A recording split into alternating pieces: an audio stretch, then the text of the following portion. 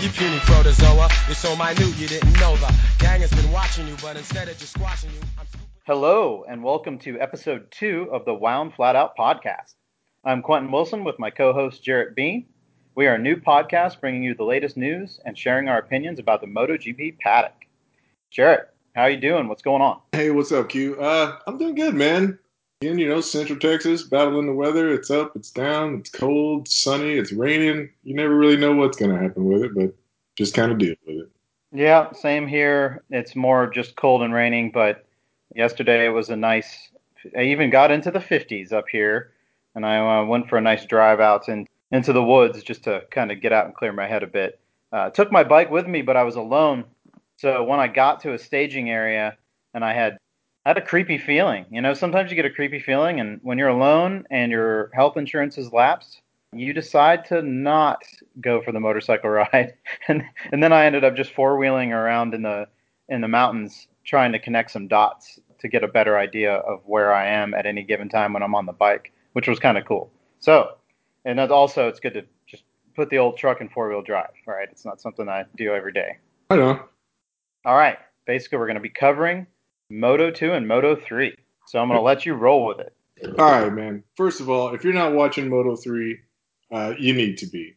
It is without question the craziest bar-banging, elbows out, fashion fairings championship there is. And with coming into this season, there was one standout rider, Del Conquer Gresini's Jorge Martin, who had shown in previous seasons that, he was aligning himself to put his hand on the trophy before the first race started. He had several pole positions last year, and he finally got that elusive race win at the end of the season last year. So he was in good shape coming into this season. But the big question was who was going to challenge him? And there were several riders who were kind of throwing their hat into being a hopeful title challenger, with the likes of Aaron Canet, Enea Bastianini, Nicolo Antonelli can be thrown in there as well. But it was, like I said, it was going to be Jorge Martin against everyone else, starting off that championship. And the opening race of the season at Qatar, night race, which is always throws up some interesting results. He was out front. He was out front along with Aaron Canet and Enea Bastianini, who was, kind of the story of his career was, fighting up front and then crashing. Yeah. So, his season started off on the back foot with a DNF. And it ended up going on with a bunch of DNFs. He definitely had a few retirements. Yeah, over the course of the season had several retirements, but he fought up front. He got, a handful of podiums. I'm not sure if he got a race win this season or not. Yeah, he did at Catalunya in Spain, right? Yes. The first half of the season, up until the German round at Sachsenring, Jorge Martin won several races, but he also had Catalunya races, bring that back up. He crashed out of the lead. He had race pace to win that race by 5-10 seconds. He was so much quicker than everyone else. But you got to wonder if the weight of expectations and, everything that comes with leading a championship kind of got to him, and he threw it away. He lost the front and broke a handlebar and couldn't get back into the race, and walked away with no points. And it was, like I said, it was an up and down championship with championship rivals. One would crash out, while his rival was on the podium. You had the Assen race where Martin was hands down going to be one of the top guys in that championship, and one of the guys to beat for the race. And Jorge Martin won that race, and Marco Bezzecchi crashed. And the following weekend at the Sachsenring, Marco Bezzecchi and Jorge Martin fought tooth and nail for the race win again, and Martin took it. He took it by 2.5 seconds. Kind of again putting his foot down, saying like, "Hey, this is going to be my year, and there's nothing anybody can do about it." Well, when did Bezecchi start showing that he was a contender? Was it, for you, did you see a point where it was like, did it take until he got that race win, or was it even before? Looking at his results, nothing was like super stand up, but he was on the podium a couple times. Was it that first podium in Argentina that was like, whoa, we got a live one? Not only was it his first podium, it was also his first win. Yeah, yeah, So he yeah, he shot back at Jorge Martin, and it was a little bit. You have to question Jorge Martin's decision in that race because everyone lined up on the grid. It had rained probably 20 minutes before the race. It was a quick shower and it stopped, and so the track was it was damp. There's dry lines starting to form, but on the warm up lap, prior to start, Jorge Martin dove into the pits to switch tires. And so that's a long process for a Moto3 bike when you only have one motorcycle and you actually have to change out front wheel, front tire. yeah. They're not made for quick change. They're not hard to change, but they're not set up to just go. Could click on the band onto the stands. Could click to change the tires, and 10 seconds later you're gone. It's not made for that. No, absolutely not. So So did he have to start from the pit lane? yeah, because like I said, it wasn't the siding lap, it was the warm up lap prior to start. So they came around, everybody formed up on the grid. Jorge Martin, Philip Ertel, and I think someone else came in to change tires. And the race started while they were on the stands getting the tires changed. Yeah. So he started that race, way, way. I want to say he was in last place, but I mean, he charged through the pack, as Jorge Martin does. He finished almost 30 seconds off the race win, but he was in 11th place crossing the line. So He got points. he got points. It was a risky move, but it was a risky move as the second race of the season. Yeah. It was worth the risk, and he was right. He gambled right. But he should have started the race on those tires instead of, doing it after the warm up lap. But Bezecchi got it. And now I'm realizing that I think I had gotten earlier when I was talking about him, I got Di Gianantonio and Bezecchi mixed up as far as their race results. Because Bezecchi had a horrible first race in 14th, but then it was like podium or crash the whole rest of the season. Podium, crash, podium, crash, podium, podium. Were pretty impressive. Yeah, very impressive because he was one of those guys that no one had their eye on. No one thought Marco Bezzecchi was going to be a championship contender. He stepped up. He had that so-so finish in Qatar. That's a weird race. It's a one-off. It's a night race Yeah. in still the desert. Where It's an outlier. It's a weird one. And if it's the first race of the season, there's so many weird things that go on with guitar. right, and it has that weird effect of the track temperature actually goes opposite of what you would think because in a normal race in mid-afternoon the track temperature goes up, but with that night race the track temperature drops. So it's another weird little dynamic with that race.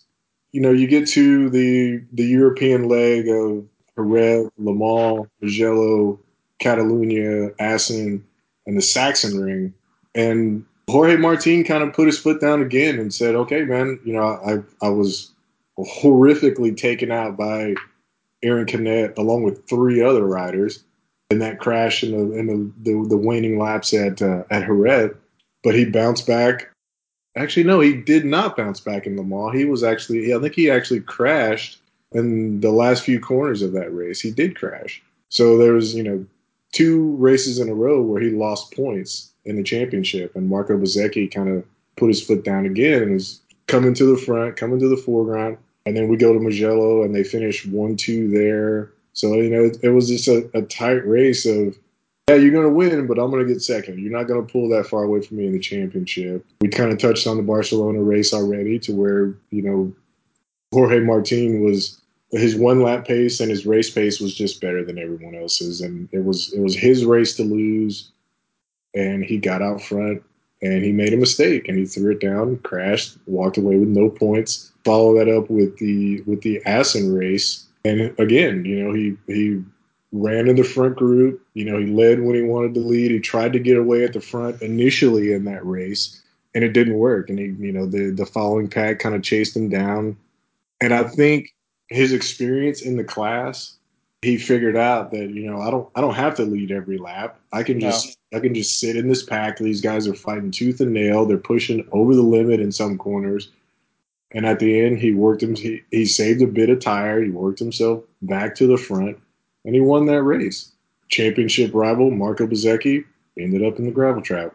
Now, at some point, we should talk about the Honda KTM differences because, I mean, that's it. There's the two-make series, essentially, in Moto3.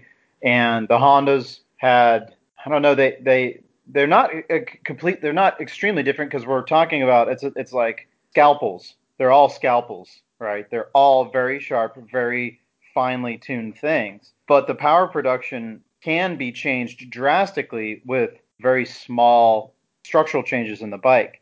And KTM, halfway through the season, was able to change airbox and exhaust. I don't exactly know the rule structure. You're going to have to inform us, but you're allowed a certain amount of changes. Is that correct?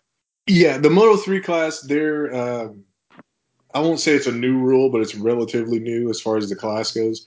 But you're only allowed one upgrade per season. Now, you can make that change preseason, or you can make that change mid-season.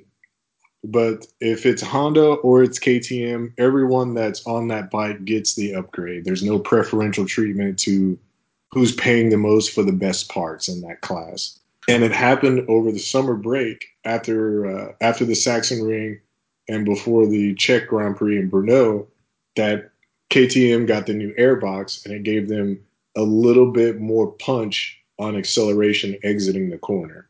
And it didn't really have a huge effect. Looking at results, it's not like the onslaught of Hondas was. I mean, in the championship in the end, it was Honda, KTM, Honda, and then KTM's for a really long way, just because the grid is filled with them. But the fact is that in the first top six, 5 of them are Hondas. Obviously, the preferred, or do you think at this stage is Honda putting more money into it, or is KTM? What do you think's going on as far as from a structural standpoint of these teams running Hondas or KTMs? Does it matter, or am I trying to make something out of nothing relative to the machines? From what I've gathered, the differences between the Honda and the KTM, the Honda is pretty good in all aspects of the track as far as corner entry, braking stability, acceleration, corner speed. It works pretty well in all those aspects.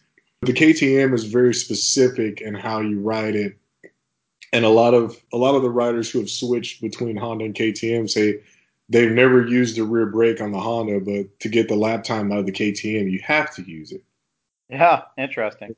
And the KTM is much more a brake really, really late and get on the throttle early kind of a bike. Like you got to ride it a little bit more aggressively. Yes, you have to kind of, really shove it in on the corner entry and brake late using the rear brake, and then get on throttle exiting the corner early.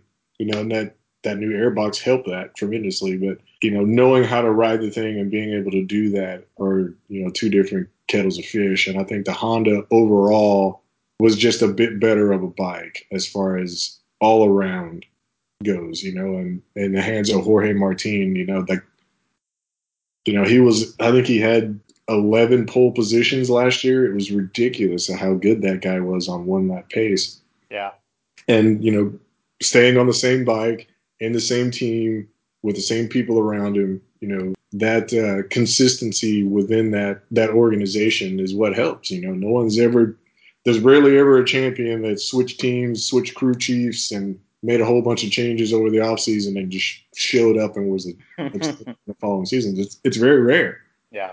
But that was, that's what I think was the difference. I think the Honda is overall a little bit easier of a bike to ride and to get the lap time out of, but the KTM is a little more specific in how it needs to be ridden, and sometimes the track benefits one bike over another. You see that sure.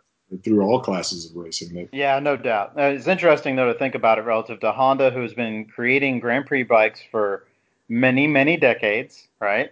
I personally I'm looking at one of them right now in my living room, a Honda RS 125. So they've got that down. They've figured out the chassis. They iterate and iterate and iterate. They go to 4 strokes, whenever that was for the 125 to 250 4-stroke.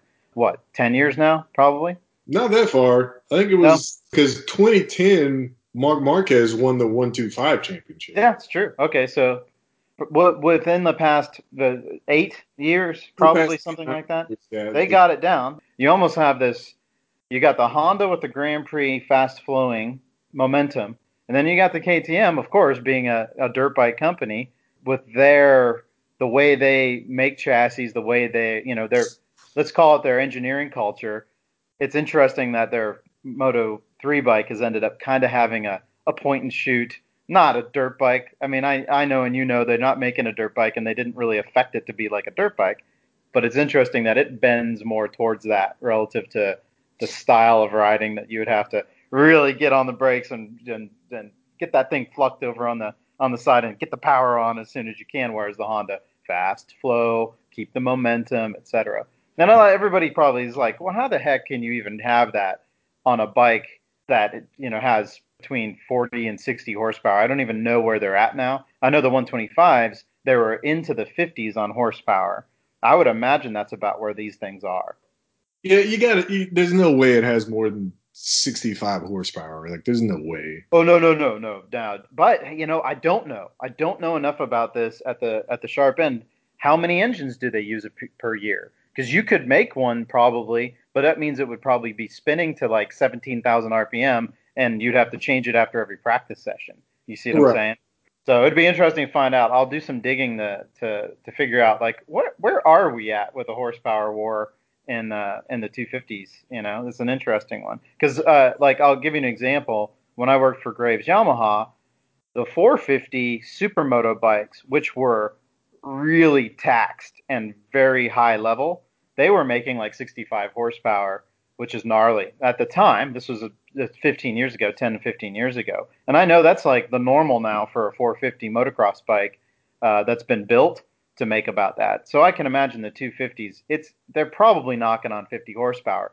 Either way, that they take momentum to get around the track. They take a different riding style than a bigger, more powerful bike, but you still have to have all of the recipe to make it work right. And then you have to have riders that are good at being able to take the power that they've got, whatever way it is, whether it's top endy or mid range or whatever, and make the best of it. And it seems like this year, Bezecchi was able to take that KTM and get it up there immediately, and was really good. Yeah, he was a stud, man. He showed up, and he was kind of the unsung hero. Like he wasn't supposed to be there. It was almost like he's gambling with house money the whole time, because whether he won the championship or not, I think he won because he kind of outperformed everyone that was in the championship hunt preseason that everybody had rated higher than him.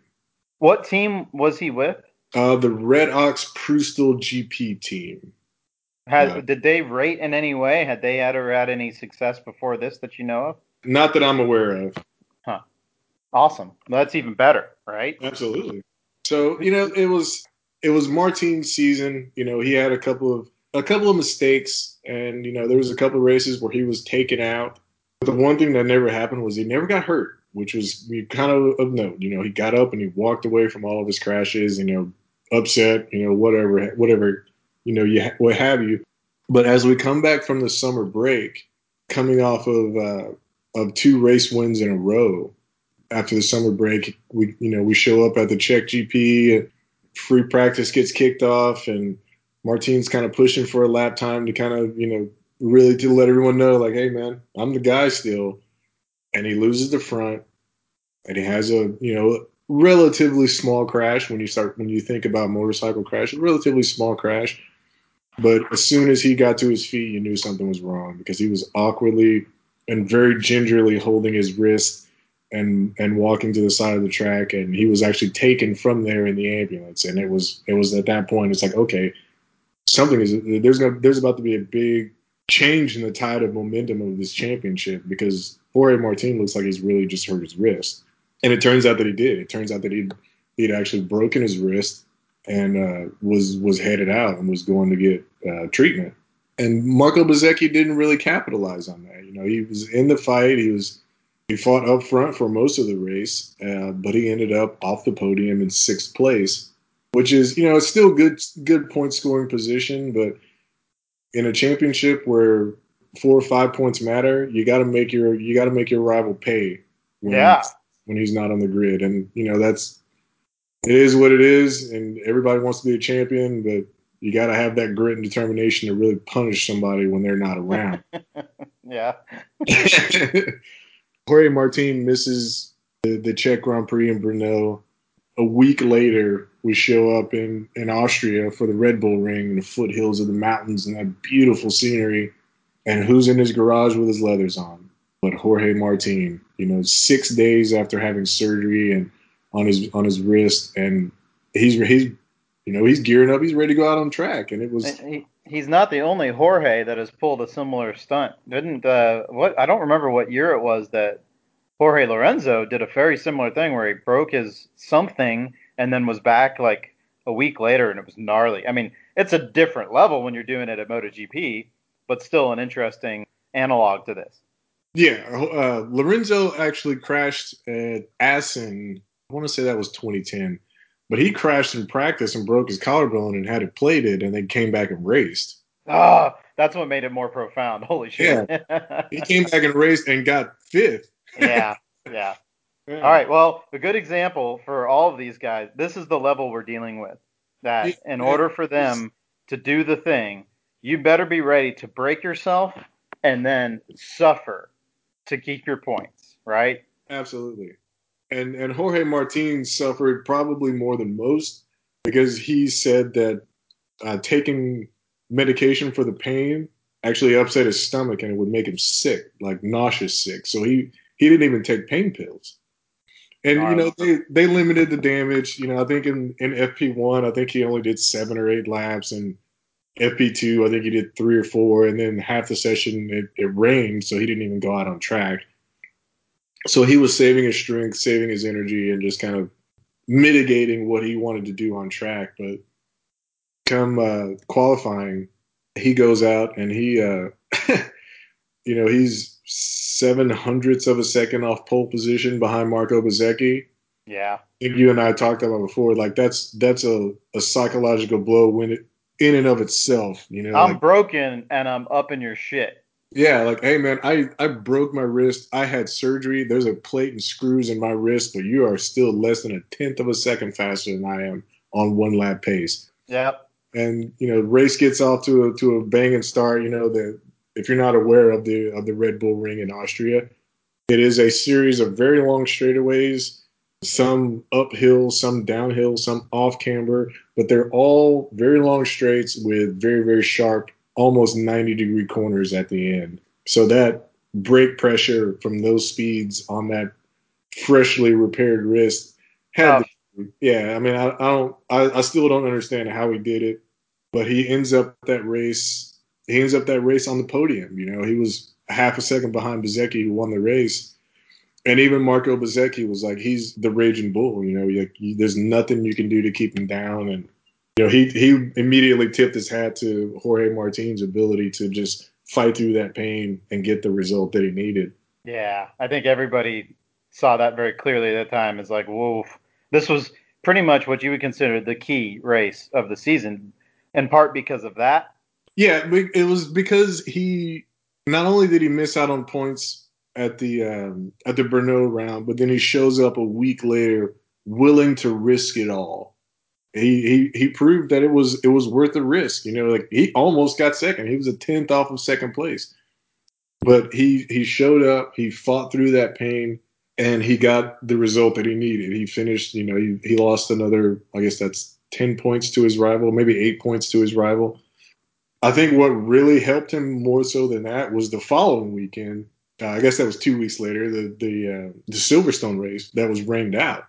So he Yeah, got which is there's not too many precedents for a rain out. I don't know how long it had been since a MotoGP had just gotten straight up rained out, but of course it would happen in England. It's almost like it'd be like if they were trying to hold a race up here in Portland. Of course it's going to get rained out, but I think that was a big deal that kind of pointed out some ugly ugly planning and or ugly facts about how Silverstone should. Well, it's like how is it possible that you have a racetrack in England where you know it kind of rains a lot that could even possibly get to the point where it would be flooded, right?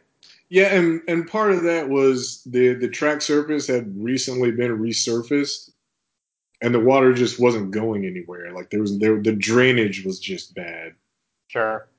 But again, how often does it rain in England? You guys should have been on top of that.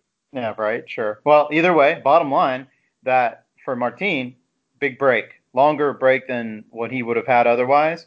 Plenty of time to recover. Awesome. Absolutely.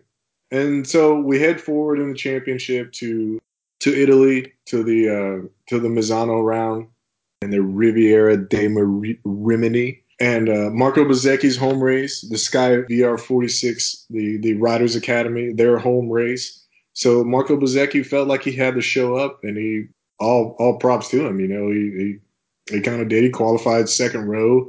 He ran the race up front. He was in the front group, and I think with 3 laps to go, he was leading the race, but he tucked the front and he threw it away. He destroyed the bike, couldn't get back in the race, and at that point, the race was so tight up front. I don't think it would have mattered as far as getting back on the bike and trying to score points. But he threw it away, and Jorge Martin was on the podium.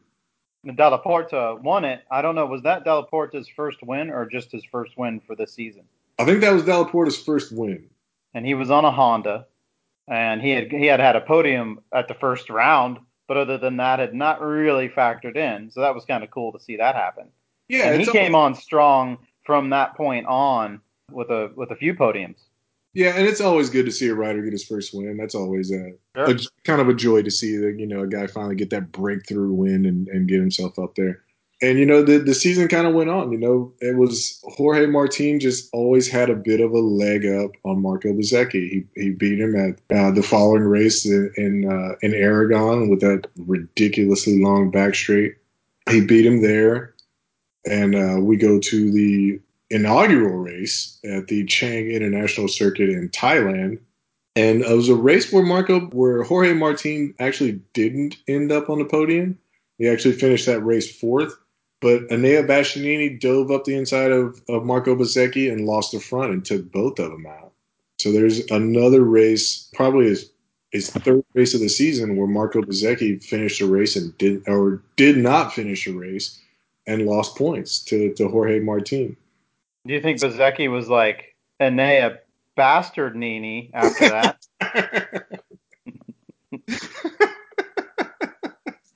Sorry. It was an audacious move. I won't fault Bastianini for trying because there was a gap there. There was a window there, but it was one of those things where you knew it was going to fail as soon as you saw him kind of get out of the slipstream and try to dive up the inside. You're like, it's too late. It's not going to work.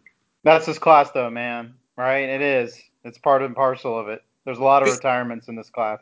It is, and part of it is trying to make your name known as a commodity. You're trying to build up your brand as a rider. But part of it too comes into play with the level of maturity. Because a lot of these guys are really young. Like they're 16, 17, 18 years old. So they're hot-headed. They want to prove a point. They want to be the best. But sometimes you gotta understand the package that you have and the setting that you have for that particular race and those particular conditions might only be good for fifth place. And that's, it's not the end of the world. It's hard to tell that to a 17-year-old that wants to win. That's probably accustomed to winning. Yeah, for sure.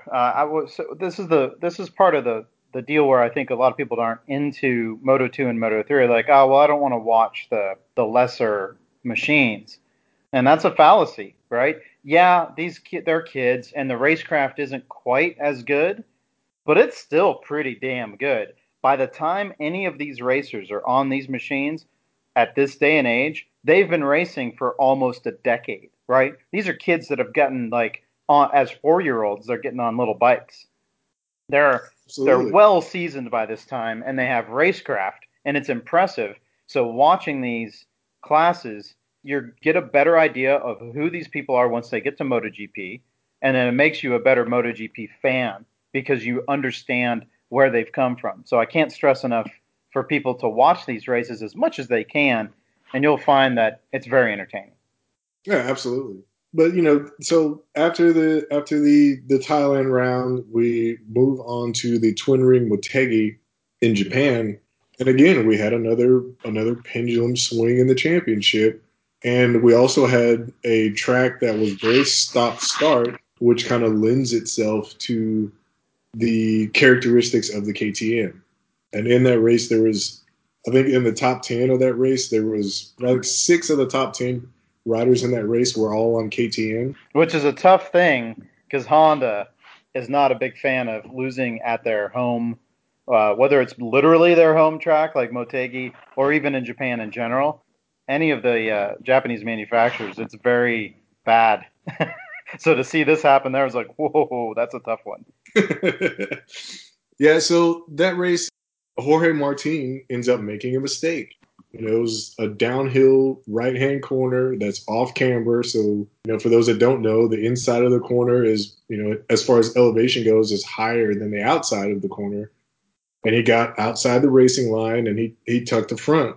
And he knew how big of a mistake that was because as he's sliding on his butt, into the gravel trap, he puts both his hands up on his head like, oh my God, how did I just make that mistake? And he finishes the race with no points, and Marco Bezzecchi wins the race. And we walk away from the Japanese Grand Prix with 3 races to go in the championship with a 1-point difference in the championship, which, it gave Marco Bezzecchi hope, and, Sure. and he fought for that win because he exited the final corner in second place and got past, oh gosh, I can't remember who was in front of him. Probably Della Porta? No, Della Porta was there, but it was Darren Bender. Darren Bender was actually leading the race coming out of the final corner, but he missed a gear exiting the corner, and so Marco Bezzecchi and Della Porta had the drive to get by him. But the top 3 in that race were split by 42 thousandths of a second, which is mind-boggling. Well, and this is a flip from earlier when we were talking about where Bezzecchi wasn't able to capitalize on the failure of Martin. He absolutely capitalized in this scenario. Absolutely, he did. And like I said, he brought the championship back down to 1 point between himself and Jorge Martin, who still had the narrow 1-point lead. And then, the following weekend, we move on to everybody's favorite track, Phillip Island. Yeah. Which, that place throws up more obstacles than any other racetrack there is, with the cooler temperatures in the morning, the potential for rain, the potential for wind. Bird strikes. Yeah, and seagulls on the track and, hitting birds. But just the fast-flowing nature of that race was impressive. And Marco Bezzecchi was taken out. He was, I want to say it was Albert Arenas, or maybe it was Gabby Rodrigo. It was one of those situations where someone dives up the inside or between 2 riders and they elbows kind of touch and you kind of lose a little bit. And Rodrigo and Bezzecchi went down in a crash and he couldn't rejoin the race. So again, it's losing valuable points. Jorge Martin wasn't on the podium, but he did get a top 5. So that stretches the championship out again. It was just, like I said, it was just that back and forth. And Jorge Martin left Phillip Island with a 12-point championship lead with 2 rounds to go. And, it was going to be an uphill slog from that point on. And Bezzecchi really had to show up in the following rounds. But, unfortunately, he wasn't able to do that. And Jorge Martin took the championship at the following round at Malaysia. He took it from in the best place possible. He got the race win, and he walked home with the spoils. And in 2018 with a world championship in Moto3. And a fresh ride in Moto2. Yeah, KTM Isle Squad. Which we'll get to in a little bit. From a standpoint of going into the 2019 season, what are you thinking? I mean, we got a bunch of these guys are leaving. Bezzecchi, Martin. I don't remember how many of the other top contenders are going into Moto2. Can we comment on that? The Gian Antonio moved up. Who was second in the championship. Yes, Enea Bastianini moved up. Yep. Philip Ertl moved up. A lot of the stalwarts of the class have moved up. I think it's a combination of being in the class 3 or 4 years and just the opportunity finally presented itself to move up. With DeGian Antonio, I think it was his size. I think he's just getting a little too big, and the same with Nicolo Buliga. I think Yeah. those two riders in particular, their height got in the way to the point of, for them to lose enough weight to be competitive on the bike, they just wouldn't have the energy to ride those bikes, and it made sense for them to move on, and I hope the best for them in this coming 2019 season. Yeah, I can't speak enough to it matters more on the smaller bikes, of course. Anytime we have a less horsepower, lighter weight is going to make a huge difference, especially when you think of the rider's weight as the largest single movable weight on the machine. I mean, you've got unsprung weight, you've got spinning weight, like wheels and brakes and whatnot. That's different things have different factors as far as how much effect it has on the machine. This gigantic mass that you're moving on top of the motorcycle matters a huge amount, and it's not just for acceleration and deceleration, it is also for cornering. So in some ways it's good to have extra weight to be able to handle the bike, and then in the larger bike classes I think it matters more, where in Moto3 it's nice to be small. I ended up when I raced 125s, I was 5'11" and I was lucky that I only weighed like 140 pounds when I was racing those things 20 years ago. That was the only way I was able to be competitive, is that I was just a string bean. But I ended up having to have what we called the big boy tail section, where it raised me up quite a bit and it tapered off. It had a bubble in the butt, so it had a little arrow for me. I had to have 30 millimeter longer rear sets than most people. Which were specially made by this guy in the U.S. because there were so many of us that raced 125s in the U.S. that were big, and it made a huge difference. You're like, well, you want to have weight over the front end? It's like, well, it allowed me to put weight over the front end because then I could actually finally kind of stretch my legs out. So seeing all these guys getting bigger, it's just part of the parcel of the deal, is that they're going to have to get through it. So good old Buliga. I love it when the Euro announcer says Buliga. He's this will be good to see him getting up and out of there. And the same with, what did you say? Giantonio is the same way. He's a bit bigger. Yeah, the Gin Yeah. Antonio was a bit bigger. I think the year prior, the Dutch rider Bo Benschneider was the same way, but him riding a Moto3 bike was going to be a failure from the start because he was almost 6 foot tall when he started. Yeah. Well, you got to cut your teeth somehow, I guess, right? It's the way it goes. So speaking of cutting teeth, and speaking of 2019, we got to talk about the race winner from Valencia, Chanon Chu. Chanon Chu showed up in a big way. He's the reigning Red Bull Rookies champion, and because he was the champion of that series, and because he's only 15, the rules were amended so that it was initially amended to say that you could enter the championship if you had won the CEV Red Bull or the Repsol CEV championship. If you'd won that championship and you were 15, you could enter the world stage. But they amended it also with Red Bull rookies and being 15. So after winning that championship, he got his chance with the Red Bull KTM IO squad in Moto3 to enter the last race of the season in Valencia. And what a horrible debut with that colder temperatures and rain the whole damn weekend. But he showed up. He put the bike on the second row and he made his presence felt as soon as the lights went out. He fought up front the entire race. And as the race progressed, the field started getting a bit strung out as it kind of does in the rain, so that you still have a bit of visibility, but you're still within touching distance of the guy in front of you. And he was running third place, and the two riders in front of him just pushed over the limit and tucked the front on corner entry and ended up sliding through the gravel trap, trying to collect it and get back into the race. Whereas he didn't. Well, and he did have moments, and they were pretty impressive moments. I mean, a seat out of the saddle near high sides, but he managed to keep it up, which is impressive. Super mature. Right, and it was also funny to see all of his team hanging over the pit wall, telling him to calm down as he's Slow coming. down. The hand motion down. Like, Yeah, yeah. please slow the F down, man. Yeah, the leaning over the pit wall and pointing to your head, like, "Hey, man, think this through. Be smart," kind of thing.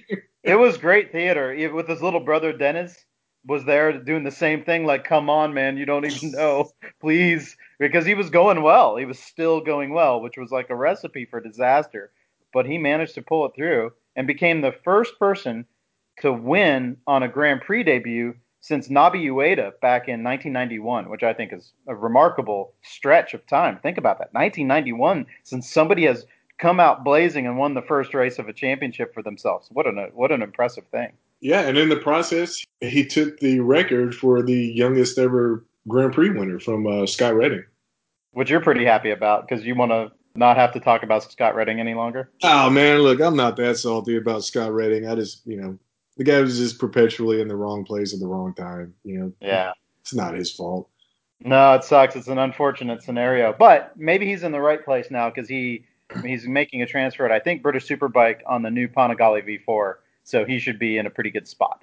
Yeah, and there's less pressure, and I think he'll be at home there. I think Scott Redding is one of those guys that I think he likes having the fans close. I think he likes the interaction with fans. I think he really enjoys being around people and being just the goofy guy that he is. So I think that's Yeah. going to fit him a little bit better. I wish nothing but the best for the guy, but like I said, he was just kind of in the wrong place at the wrong time all the time. Yeah. Well, hopefully that's not the same for good old Chan, which spelled Can, but he's Turkish, so that's with a cha. So if you see his name, it's Chan Onchu. And the other standout for me was the replacement for Nicolo Buliga out of the VR46 Academy, Bulaga. You got to say Bulaga. Celestino Viette. Ah, yeah, sure. Which has a great name. What a wonderful name, Celestino. And again, another was with it's just a C, but you got to go with the cha, right? So Yeah. Celestino. And he did not embarrass himself, for a guy who raced I believe it was the last 5 rounds of the season. He had never raced on any of those tracks. And, he scored points in his first race. I think he crashed in one of his races, but then he followed that up with the freaking podium at Phillip Island. And then he crashed out of the next one, Malaysia. Was it Malaysia or was it Motegi that he crashed? Motegi got 14th, which I think is in the points, right? Like you were saying. Yeah, they scored down to 15. Yeah, so he got the points then, got third in his second race, which is like barn burner, and then retirement, which is like, yeah, I can see that. If you're that fast right off the bat, you're gonna be and you're coming in late. You're like, yeah, I might as well send it, right? And he ended up getting, I believe he got a top 10 in the last race at Valencia in the rain. So the guy didn't embarrass himself at all. He's he's with a great outfit, and he's going to be in the championship next year. And I think he's going to be somebody to watch. He may not be a championship contender in his first full season in the championship. I'll tell you what, man, that VR46 Academy is going to be chucking out a lot of champions. I think They're cranking them out already, and it's impressive. So, but they've got a good formula, and it's working absolutely. as you would expect from Valentino Rossi, right? It's going to be a legacy that I think will resonate for decades. And I think that's good. I think a lot of people are worried that Valentino, once his career as a rider ended, that he might step away from it. But it's apparent that he's going to be in it. I hope, fingers crossed, he continues with this for, decades. And it'll be great for the sport. I don't see why he wouldn't. The one thing that everybody needs to know about Valentino Rossi is the dude just likes racing bikes. Like that goes a long way, and I don't think he's ever going to give that up, even if he's not doing it professionally anymore. Like I think he gets more of a charge from the work he's putting in at his ranch when he's out dirt tracking with all those guys. I think he enjoys that more than anything in the world, and that says a lot about him. Like I think he's going to be one of those guys that's 60 years old still showing these kids on his dirt track like how it's done. Yeah, I agree. It's good to see a true enthusiast. But also, let's face it, that dude loves to fuck with people and he loves to win. So to see him getting in there and fucking with people, he wants to continue to fuck with people, including good old Mad Max Biaggi, who's coming into the Moto3 realm as either a team motor or a manager, right? His new team is coming in next year. I'm not sure if they're going to be on Hondas or KTM's, but he's signed Aaron Canet to his team. It's a single rider team, which might be a little difficult. You know, it's always a little harder when you only got one run rider's data to look at and it's your own. So if you get What do you think as far as with Aaron Canet? He started the season off hard with a bunch of podiums, but then really had a bad end of the season, the last half, a lot of retirements. Do you feel that he is going to be able to mentally get back into the game? I think so. You know, a fresh start always does riders good. You know, he came up through that Australia Galicia team through Spain, and there's not many of those riders that came up through that organization that have really done much in the championship. Mm. You know, if you look at the last ones to really shine coming out of that outfit to move up were Alex Marquez and Alex Rins, and that was in 2012. This was 6 years ago. Yeah, interesting. Everybody that's come up through there since, Aaron Canet, Alonso Lopez, as of recently, Enea Bastianini was in that outfit for a while. You know, none of them have really done much. You know, they were championship contenders to start the season, but part of that has to do with the history of that team and the organization of that team. But you know, everybody wants to be the champion, so they go to that team, and it's like, yeah, it's going to be easy with these guys, and it's like, not really. So they've had their struggles, and you know, they've been kind of punched in the mouth by some of the other teams, and I don't think they're quite as prestigious as they once were. They're notorious for bringing over 15-year-old Spaniards into the championship. You know, these young kids, yeah, who are going off that lineage of this is the best team, so we should be the best. But it's not always about that. Well, what other riders then are we looking at for the 2019? Who are the hot ones? Who are obvious and hot? Jaume Masia, Dennis Foggia, there's a lot of guys that are coming back that are going to be in a good position. You know, Tony Arbolino, Andrea Mino, McPhee, Rodrigo. There's a lot of guys that stayed in that class that have never really set the world alight, but on their day they were good. And with the exodus of some of the current top riders, both from just a pure number standpoint, but also psychologically, it's like, okay, those guys have moved on. I'm now racing against the rest of them, and from a mental standpoint, I might be able to, like, I can beat these guys. And that, what is the term? The most crucial part of the track is the 6 inches between the. Well, who is that says that? Steve English. Steve English you got to give credit to him because that's great. That's where a lot of this happens, and it's happening right now, is the mental games that all of these guys are having to play with themselves to get prepared for the 2019 season. Yeah, and if you look at the 2019 grid for Moto3, there's only 3 or 4 riders that have ever won a race. You got McPhee, Dalla Porta's still there. Antonelli, has he ever won? Antonelli's won races, yes. Yeah. And Chan On-Chu, who won the last race of the season, he's going to be there. Then you have the wild card. Yeah. You have the wild card of Romano Fenati. Oh, yeah, I forgot about. Oh, yeah. That's going to be gnarly. You got a hardcore veteran that's not only a hardcore veteran, but it is a very controversial, bar-banging, hot-headed, problematic person. But might have some amount of calm now that he's been forced to get back down into Moto3 from Moto2, which doesn't happen that often, right? No, it's happened a handful of times. I think Danny Kent was in Moto3, moved up to Moto2, and then came back down. Yeah. And won a championship, might add. Yeah, sure. But Romano Fenati, out of all the guys that are in the championship now, he's the only guy that's got multiple race wins, and he's the only guy that's ever fought for a championship. You know, he's the only guy that has that experience. So, I mean, he's the ultimate wild card because you don't know what he's going to do. You don't know how he's going to behave on track.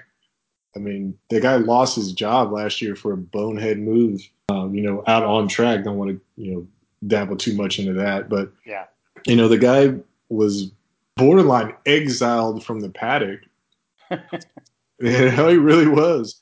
Yeah, he was. He had the MV Agusta Moto2 ride until that as well, and then it was like, nope, done, you're out. Yep, cancel the contract, and even the Italian Federation revoked his license. So at that point, even if he wanted to get back on the grid, he couldn't get a license. Yeah, But he's going to be back. He's going to be back for the Moto3 championship next year. I mean, we'll see what happens. Romano Fenati's always been fast on a Moto3 bike. He didn't ever set the world alight in Moto2, but he's quick on a Moto3 bike. I know that. All right. Well, hopefully he adds to the mix and makes for entertaining racing without being a complete jackass. I hold out hope on that. He's going to do something dumb over the course of the season, but that's what makes it fun. It gives you something to talk about, you know? Yep, no doubt. Well, hopefully we'll be talking about it. Okay, so not necessarily dark horses, but people that are going to be factors for 2019. Foggia, is he going to be a Moto2 or is he Moto3? Moto3. And he's again inconsistent, but perhaps with this kind of shakeup of people and teams, he might be in a good spot because he did get a podium towards the end of the year. Same with Darren Binder. Like his potential, he has the people around him. Obviously, with his brother, he should be able to get up there, but I'm not really quite sure. What do you think? I mean, he's going to be there or thereabouts. The same with Jaume Masia and Tony Arbolino, in my opinion. I think those guys are going to be real quick next year.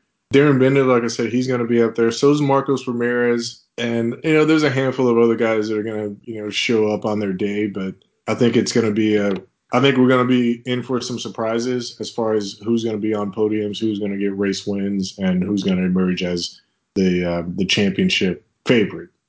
We'll see. You know, it's kind of up in the air right now as far as who that's going to be. But I'm going to pin my colors to Tony Arbolino.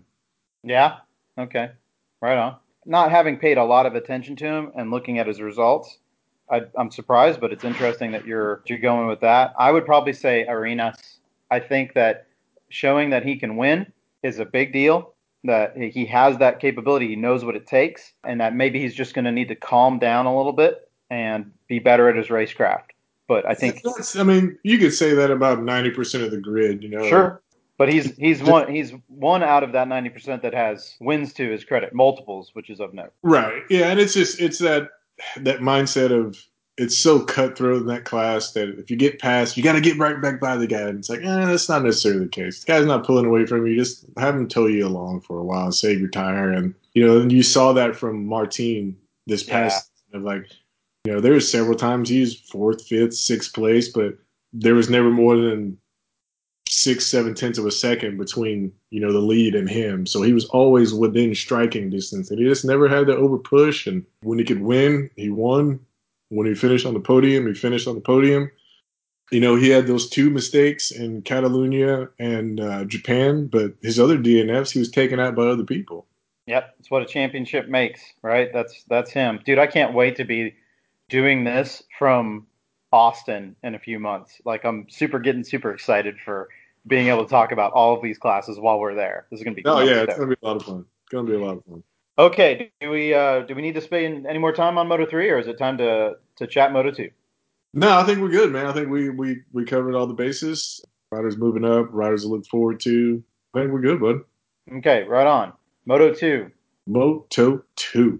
Starting this season off, several riders threw their hats in the I'm going to be a championship contender bowl, I suppose. Alex Marquez, Miguel Oliveira, Lorenzo Baldassarri, Pecco Bagnaia, and, you know, I guess some people even threw Sam Lowe's in there, which I never agreed with, but yeah, yeah.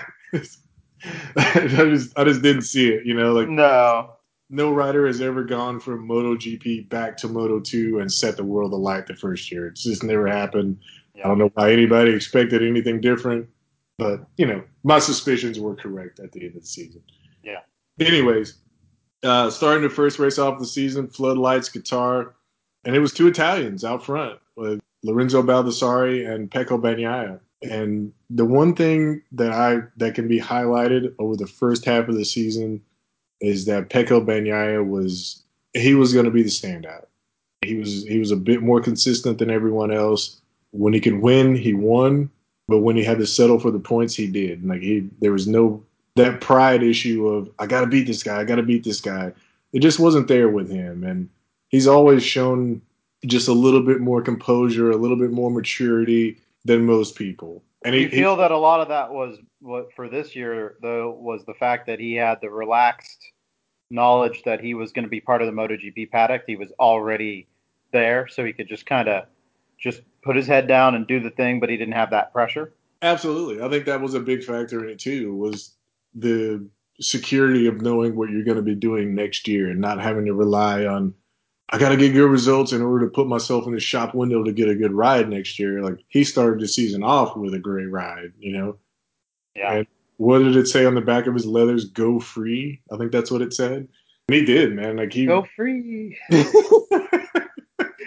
Hippies? We're talking about a hippie? Is Bagnaia a hippie? I did not know that. Thank you for that insight. Go free, huh? That's good. Yeah. And it's I think on his GP leathers it still says "Go Free" across his butt, I think. But in the first three races of the season, especially the first race and the third race, he battled Lorenzo Baldassarri for that race win, and he got it. And then we come to Circuit of the Americas in Austin. Alex Marquez was on pole, had the race pace to win the race, but Bagnaia beat him by almost 2.5 seconds. At the end of the day, and it was. I don't care what your race pace says. I'm better than you are, kind of. And he Yeah, sure. this down like, I don't care what you guys think. I'm better than all of you, and I'm going to prove it. And he rattled off. He won 3 of the first 5 races and really set himself up for the rest of the season with that lead and just managing the lead. He finished off the podium a couple of times. Mugello, I know he wanted to be on the podium there, but he finished 4th. Barcelona, a similar thing, decent result. The bike wasn't there. He couldn't really ride the way he wanted to, and he finished the race with an 8th place finish. His rivals, did well. Finished second that race and was, presenting himself as the guy that was going to, provide the most problems for Pecco, but no one could consistently beat him week in and weekend out. It was just too many race wins, too many podiums, and his ability to manage the tire wear is what really gave it to him, because he didn't make a lot of mistakes on track. He didn't throw it down. I think he finished the season off with 28 point scoring positions going back to last season. It's hard to beat that. Yeah, he never had a full retirement. I think he got crashed out, but he got back up. And was it Valencia? The one I'm thinking about where that happened was Sachsenring, and that was Mattia Passini crashed in front of him, and he went off track to avoid hitting his bike. But he still finished 12th. I mean, he still finished up there. And I think that's the same thing happened in the rain of Valencia. If I'm remembering correctly, it was our good buddy Luca Marini that crashed him out. His teammate crashed behind him. Weird crash, too. Braking in a straight line and the front end washed out. Boosh, right into him. Yeah, and his bike hit Pecco's rear tire. That's what kind of scuppered his race a little bit. But bottom line is, throughout the whole season, not one retirement. I mean, that's how championships get won. Same with Miguel Oliveira, though. You got to give credit to Miguel. He was in it, and he was really good. Very impressive from all standpoints, I feel. Well, yes and no. Because Miguel Oliveira, like I said, Miguel Oliveira emerged as the challenger to, Pecco put one of his hands on the trophy, and Miguel said, well, hang on a second. I'm going to fight you for it.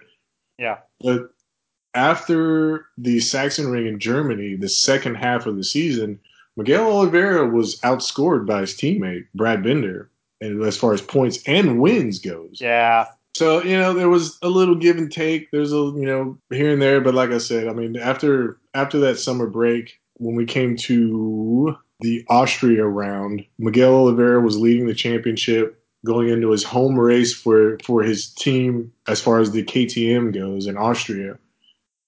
And the race being called the Red Bull Ring. Mm-hmm. He was on pole position. Pecco was second, and that race got started. And I think it was 4 or 5 laps into the race. It was just apparent that it was going to be a duel between the two championship contenders. And it went down to the last lap, last corner, and Bagnaia got in front and just outdrug him to the line and took the lead of the championship. And in my opinion, put one nail in the coffin of, hey, I'm going to be the champion this year, and there's nothing anybody can do about it. Yeah, it was a key moment, and it's well worth watching that race to understand, because it was a pretty impressive duel between the two of them. For me, it was just watching Bagnaia's maturity, just kind of sticking behind him. But like shit to a shag carpet, man. He was right there on him. He could have passed him so many times, but he just stayed there pressuring and Rossifying him. And Miguel didn't crack. Miguel, to his credit, didn't crack. He stayed fast. He let him pass and go, but he would get back in front. He just didn't know what he was going to get on that final lap when Bagnaia last corner just said, "Nope, got it. Sorry." Yeah, and it was one of the best races of the season for me. It was anyway. Like there was just that two rider duel is always exciting to see because you never know. Like, is he sitting behind him because he knows he can't pass him, or is he Yeah. sitting behind him and he's studying to figure out where he can get past and stay in front? Yeah. Because I mean, we can all get past. You can always break late and just dive up the inside and get past, but you're going to run wide. You're going to compromise your corner exit speed, and he's just going to drag past you on the next straightaway. But that was a key moment in the season where Bagnaia he took the championship lead back, and doing it in your rival's home round. That psychological advantage means something. Like those things mean something. And then obviously, next weekend rained out, and then we go to Misano, which is Bagniaia's home race and his team's home race, and he comes away with a commanding win over Miguel Oliveira again. Miguel just couldn't run that pace late, which is what Bagnaia does. Often said that he strangles you with his consistency. Like no one else was that consistent in the races as far as lap times, and he wasn't going to be forced into a mistake, and he never did. And he walked away with another race win and extended the championship lead. Now, I started following Bagnaia on social media, and it's interesting. The posts that I'm seeing are there's like all these late season either galas or to-dos that him and his partner are going to, and his dress and the way he presents himself, and then frankly the beauty of his partner. It's like he looks like he's 30 something. It's bizarre. Like the way he's carrying himself is that it's apparent in the way he approaches the racing is that he's got some maturity. So fingers crossed he can take that maturity into MotoGP and not do anything crazy. That's going to be your 2019 Rookie of the Year in GP, in my opinion. Yeah, I'm with you. Well, I'll go with you on that. We'll put that stamp down and say for sure. Unless he gets hurt, that would be about it. Other than that, I think he's going to be hot. And let's face it, a lot of it is that he has positioned himself to be on the right bike. Yeah, and I don't want to get into that. Let's just keep on with the Moto2 so far. He wins in Misano, extends his championship lead, and then we go to Spain again for another race, which don't even get me started on why there's so many Spanish races. Yeah. We go to Aragon, and it's another similar thing. Like he doesn't have the pace to win, but he finishes second. And he finishes ahead of his closest championship rival, Miguel Oliveira, who finished down in 7th. Yeah. And again, it's just, what do you do? What can you possibly do other than hope that your teammate and several other riders can get in front of him? But he was just Pecco and that Sky VR46 team and his teammate, Luca Marini, the unsung hero of this championship. They were just a step ahead. They were just a little bit better with one lap pace. And I think that was kind of Miguel's downfall in the second half of the season. He just didn't qualify worth a crap. Like there was a couple of times he was down in 8th. I think there was a 13th qualifying position. It's like you can't qualify that far down that late in the season and expect to really be a challenger because you have to deal with too much adversity mid-pack in Moto2 and burn up too much tire front and rear to try to get yourself in a position to where at the end of the race you can then fight because you've already used up all your tire to put yourself in a position where it's like, all right, I'm in 4th, 5th, there's 8 laps though. All right, in 3 laps, I'm going to push and really go for the win.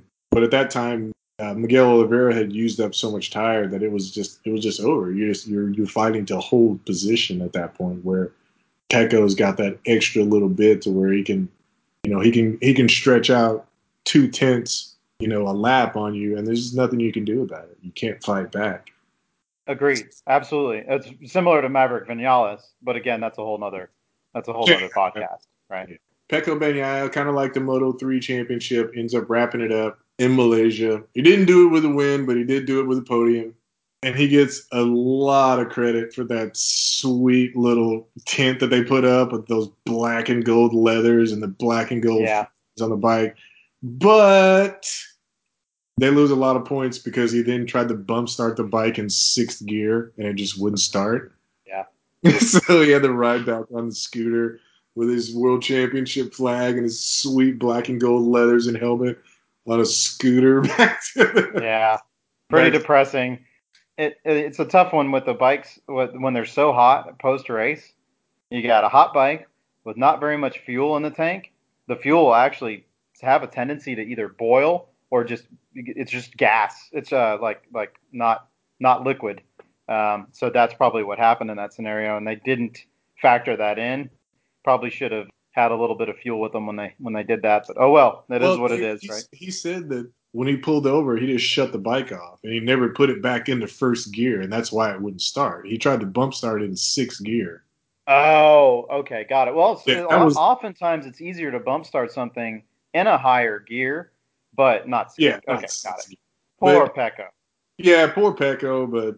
And then the next race when he had that bitchin' gold livery, right? He got taken out like in the first corner, so it was like, we don't get to see him race with that, which was beautiful, I have to say. Black and gold. Yeah, the black and gold was good. It was the gold wasn't overdone, so it didn't look gaudy and silly. It looked good. It was a beautiful motorcycle, beautiful leathers. But I think the high point, I say high point, the talking point of the season is the fact that no Spanish rider won a race in Moto2. Oh yeah, I love it. I mean, I don't want to hate. I'm not hating on Spain or Spaniards or.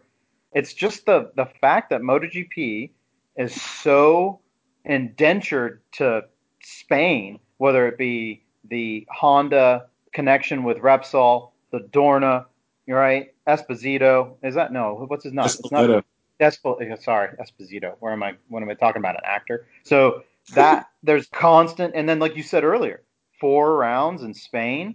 It's like God, it's almost overdone to the point where you feel like there's almost too much curried favor for Spain on many levels, and then also with Marquez doing as well as he's done over the past 5 years, it's kind of like, oh man. But seeing this the bias to Spain showed so much in that GP race in Valencia, where was it 6 riders crashed in the rain when it was just pouring at the beginning of that race.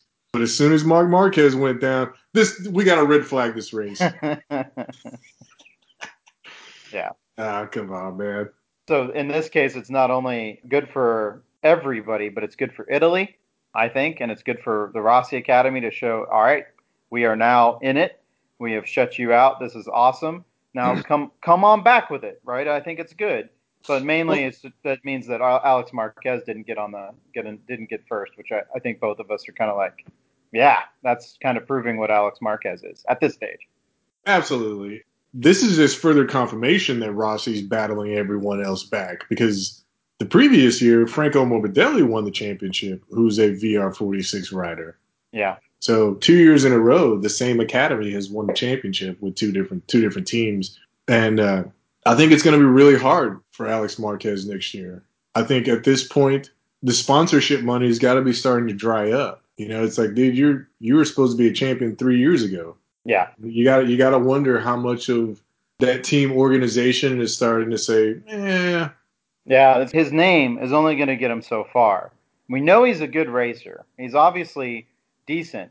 The question is he a champion? And it's apparent that not right now. Does he have potential for it? Maybe. I know you don't necessarily think so. I still hold out to say, you know what?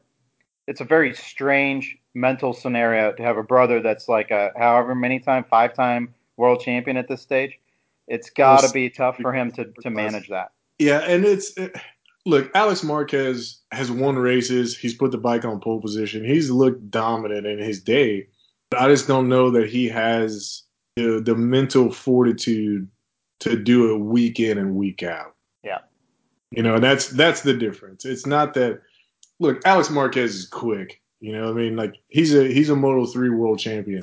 But I just don't know if he has it in him to be consistent enough to win a world championship in Moto2. And this 2019 it will be his 5th season in Moto2. And I'm starting to wonder, like, how much longer is he going to be in that top level squad? Like, when is it going to, like, how long is enough? You know, this will be your 5th year, and your best finish in the championship, I think, is 3rd. And it wasn't like you were still more than a race win worth of points off of the championship, if it was even that close. Yeah.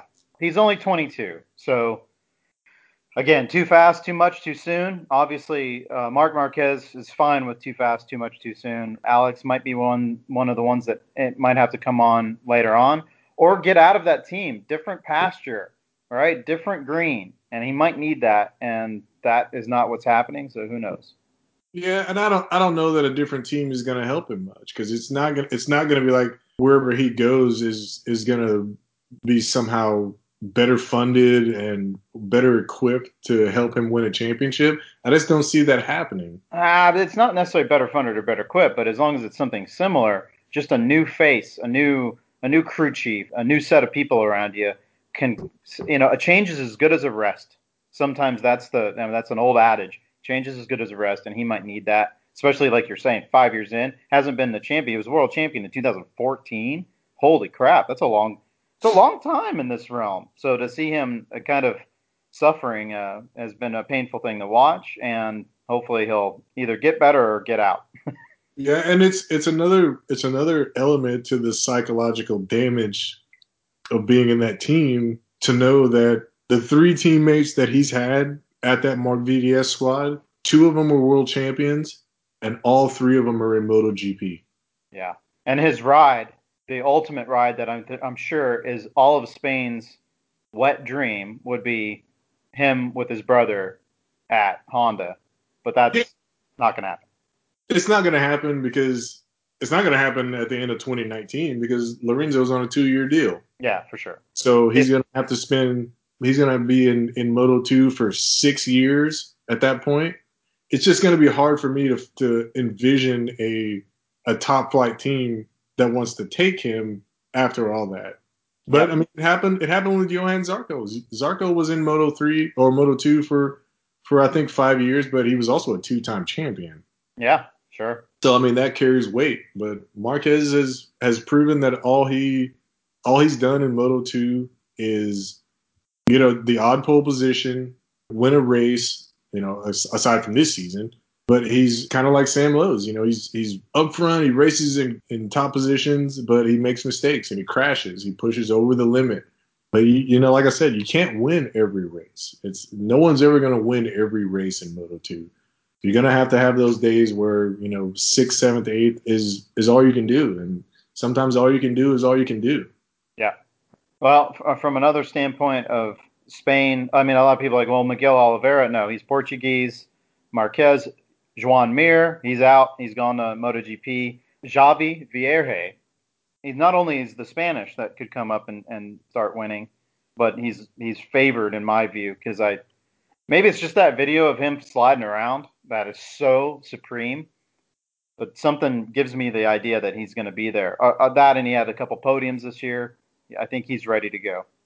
Yeah, he's another one of those guys that's, that you hear that a lot of behind closed doors. He's like, that guy's got it. Like he needs his break to show it. You know what I mean? People talk about him in that light. But, you still have the returning riders of Lorenzo Baldassarre. Yeah. Luca Marini is still there. But I mean, there's not a lot of guys in that championship that have raced up front. Brad Binder's coming back, and in my opinion, Brad Binder's the championship favorite. Is he, to your mind? Yeah, it makes sense. He's been there long enough. He's got the experience. He can do the wins. Well, and that's the thing. I think this will be his 3rd year in Moto2, and his 2nd year. He got pole positions. He won, I think, 3 races. Yeah, outscored his senior teammate the second half of the season. I think it's going to be early on. It's going to be Luca Marini, Lorenzo Baldassarre, Brad Binder. But I think as the season goes on, it's just going to be Luca and Binder fighting for the championship, and I think Binder's going to take it. Interesting. Any dark horse in this realm, like the Navarro, Lackawanna? What do you I think? think Jorge Martin is a dark horse. Oh yeah, sure, of course, yeah, right. Yeah, he's moved up to take Miguel Oliveira's spot in the KTM IO squad alongside Brad Binder.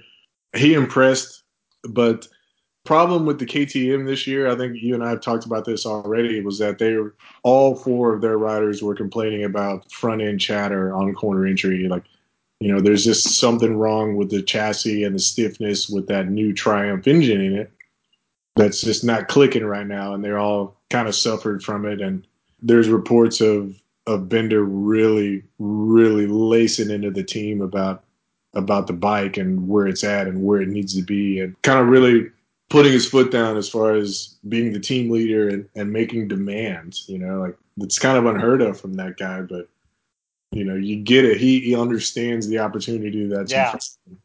this is his time. He needs this And now. I like that. I like a guy that's willing to put it on the line and say, hey, you know what? I'm running this show. You guys give me what I want, and let's make it happen. Like, I like that. I like that aggressive, basically gambling on yourself and backing your own skills. Like, hey, man, you give me what I want, and I'll put this bike on the top step of the podium.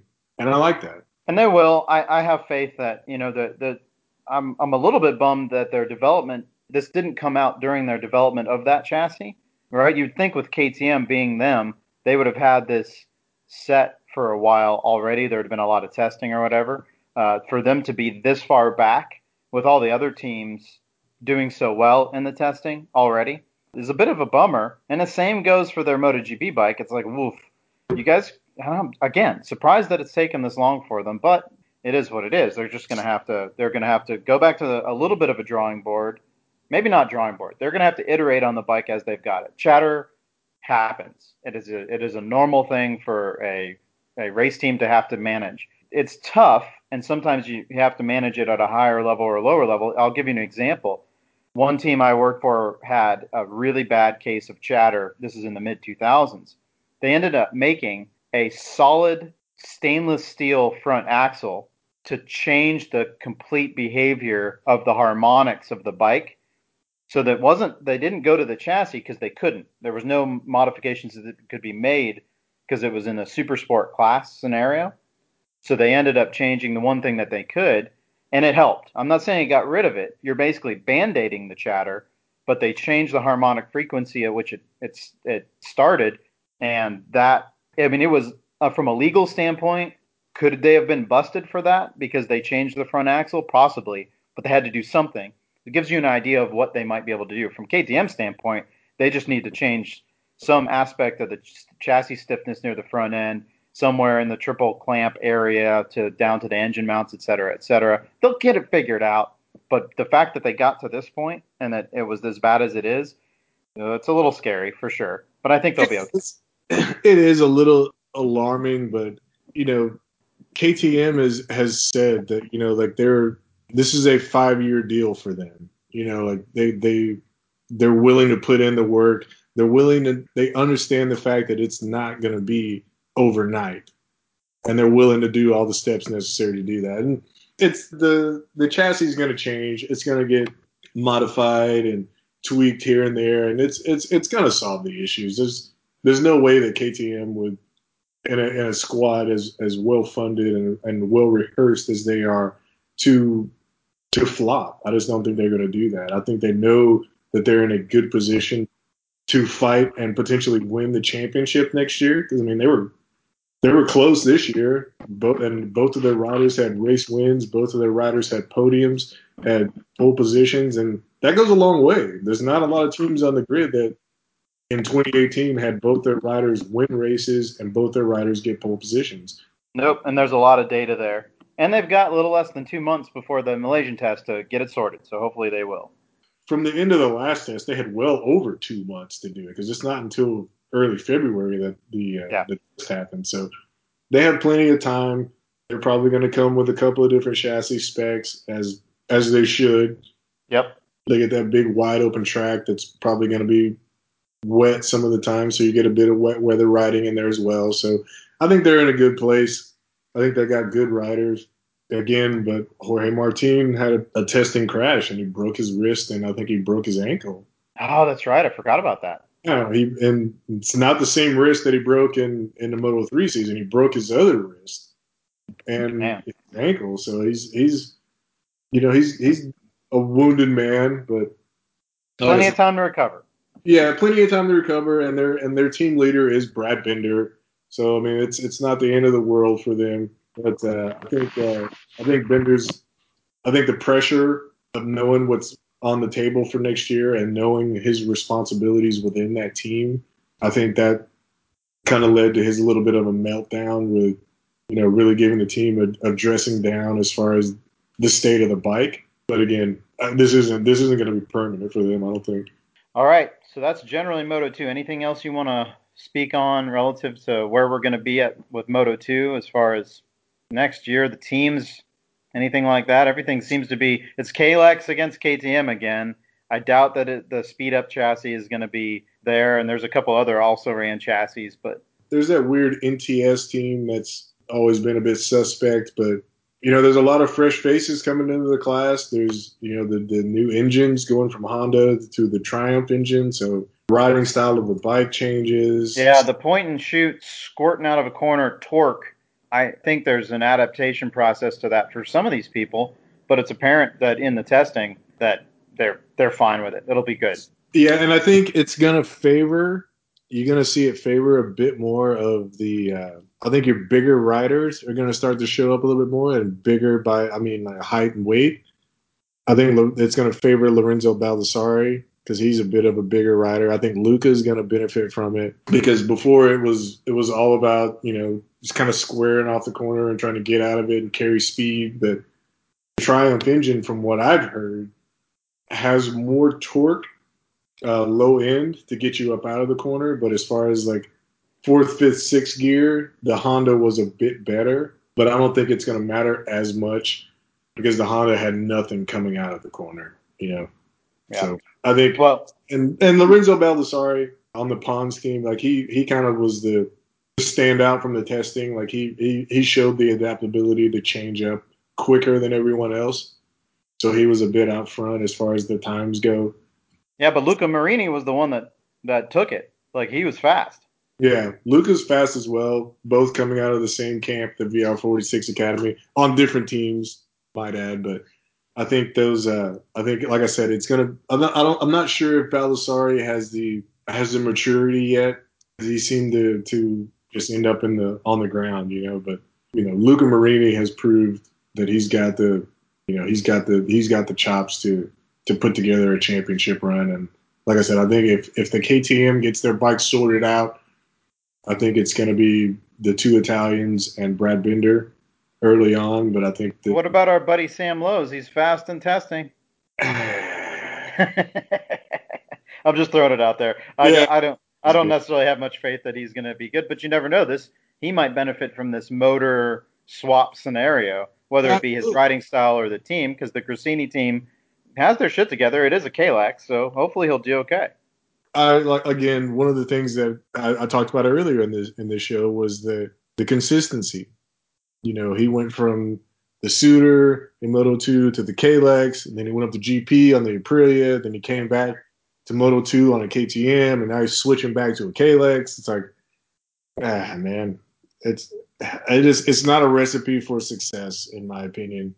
And Sam Lowes is he's a pole position guy. He's gotten race wins in Moto2, but he's also crashed out of podium contention. And yeah, he's inconsistent. He's very inconsistent. But who knows? A little bit of maturity. A little bit of knowing what GP is like and what that world is like and how stressful it can be. And it can either make you or it can break you. Well, the people I think are going to make it, this is my personal, just because this is from a fan standpoint, is Xavi Vierge for sure. I like him. And then, of course, my good buddy Nicolo Bulega. I love Bulega. And I just want to say Bulega as much as I can, so hopefully he does. Yeah, right on. No doubt. And because I like the idea that him and Marini as Team VR46 will kind of help each other and make it bitchin'. And it's almost the same scenario as this past season, to where there's a clear number one, and the number two guy has an opportunity to shine, but it's a great learning opportunity. Yeah. Yeah, there's Luca Marini probably learned a heck of a lot from Pecco this past season. Yeah, absolutely. And hopefully that transfers down to Bulaga and it'll be good. One team that I'd love to see do good, just because I like a little bit of differentiation and what bikes are up in the front, would be Stefano Manzi on the MV Agusta. I don't have a whole lot of faith that the Forward Racing team will be able to make that happen, but hopefully it's up there a little bit. Maybe some top 10 finishes, maybe a top 5 here and there would be cool. Yeah, the MV Agusta coming back is always one of those things where it's just a nostalgia thing to Yeah. years past, and it's long since years past. Stefano Manzi has shown nothing as far as being a consistent rider. I think through practice, qualifying, and races, he had 30 crashes this past season. Okay. I want to say there was at least 3 or 4 that were first lap in the race crashes. Yeah. So, I don't want to ever throw anybody's career out the window, but it's hard to think that he's going to turn that around and somehow be a championship contender. Same with Sam Lowe's. His last year in Moto2, he crashed 28 times or whatever throughout the season. It's like, yeah. Come on, man. Sure. Well, what about Tetsuta Nagashima? My apologies for butchering that one. Man, the Japanese riders are always. It's hard not to want the best for them because of the history with Honda and Yamaha throughout the championships, but they're doing what they can as far as developing riders at a young age because they have the Honda Team Asia squad in Moto3, and they raced in the Spanish Championship in the CEP. They have a spot for them in Moto2, and also that's kind of how Nakagami got into the LCR team was through the Honda Team Asia and Idemitsu, like their sponsorship in Honda. Yeah. But he's kind of the unsung hero of Honda this year. Yeah. He picked up the testing role with Cal's injury and Marquez's surgery and the departure of Danny Pedrosa. Like he was kind of the guy. There's a cool path being formed with teams legitimately putting money and funding and help into developing young talent and keeping that young talent under their own umbrella. Sure. Well, hopefully Nagashima, because he was a top 10 in test, hopefully he is able to springboard that into the Malaysia test and continue to do well. And hopefully that team, the SAG team, does well for him. Oh, yeah, absolutely. All right. Any dark horses? Dark horse Moto2? I'll say my rookie of the year. Man, it's going to be a toss-up between Jorge Martin and Fabio Di Gianantonio for me. I don't know that Nicolo Bulaga is going to pull it off. I know you love him so much. Oh, man. But what about Luthi? Even though we know Tom Luthi has been in a tumultuous time ever since taking his 125 championship. It's been a long time. He's been in it for a long time. What do you think? I think Tom Luthi is coming back for a little glory and will soon disappear. Fair enough. Like I said, it's never happened that a rider went from Moto2 to MotoGP and then back to Moto2 and set the world alight. It just hasn't happened. I'm with you on that. I'm just bringing his name up because it's there. Then I would say my dark horse, even though I don't know if it's a dark horse, Marcel Schroeder. I like him. I like the way he rides. He seems like he's potential. Yeah, he's been around for a while. He's always been, kind of one of those guys that either he couldn't figure out how to manage the tire or he couldn't qualify. Yeah. There's always like one little piece of the puzzle that's missing from a lot of these guys that kind of keeps him out of it. Like Jorge Navarro. Jorge Navarro's real quick, but he just throws it down too many times. Yeah. What about Augusto Fernandez? Would he? Augusto Fernandez is the same way. Simone Corsi's the same way. Augusto Fernandez, Stefano Manzi. Like a lot of these guys are, Dominic Agater. They're there or thereabouts, but none of them have ever really strung together enough good finishes to be in it at the end. But all the guys that have kind of moved on.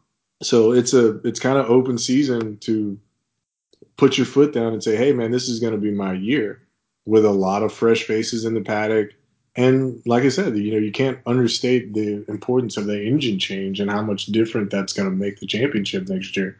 Yeah, I can't wait. I can't wait for the next test. So much is going to start shaking out from this. So I'm very excited by this happening, even though it's a couple months away. It's like, oh, I've been excited for a new season a long time. So I'm getting all jazzed.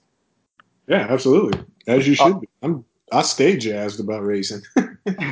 yes, it's apparent. That's why we're having these conversations. Okay, so I think we've pretty much covered it. Is there anything else you want to go over? No, I think we nailed down all of it. I think we kind of touched on just about everything. So yeah, I'm good, man. We can wrap No, this up if you'd like. yeah, for sure. No parting words from you. You're set. No, man, just looking forward to 2019. That's about it, man. Looking forward to doing a show from the cheap seats in Coda, probably up in Turn 1 or something, or maybe the hill outside of the penultimate corner right there on the grass. Maybe, I don't know, man. We'll Hell figure it yeah, I'd be stoked. Whichever way we're going to do it, we got to get it going. Okay, all right. Thank you guys for listening. We very much appreciate your support. Until next time, unless you got to put the brakes on, keep it WFO. out. Let's go. Wide open. Cheers.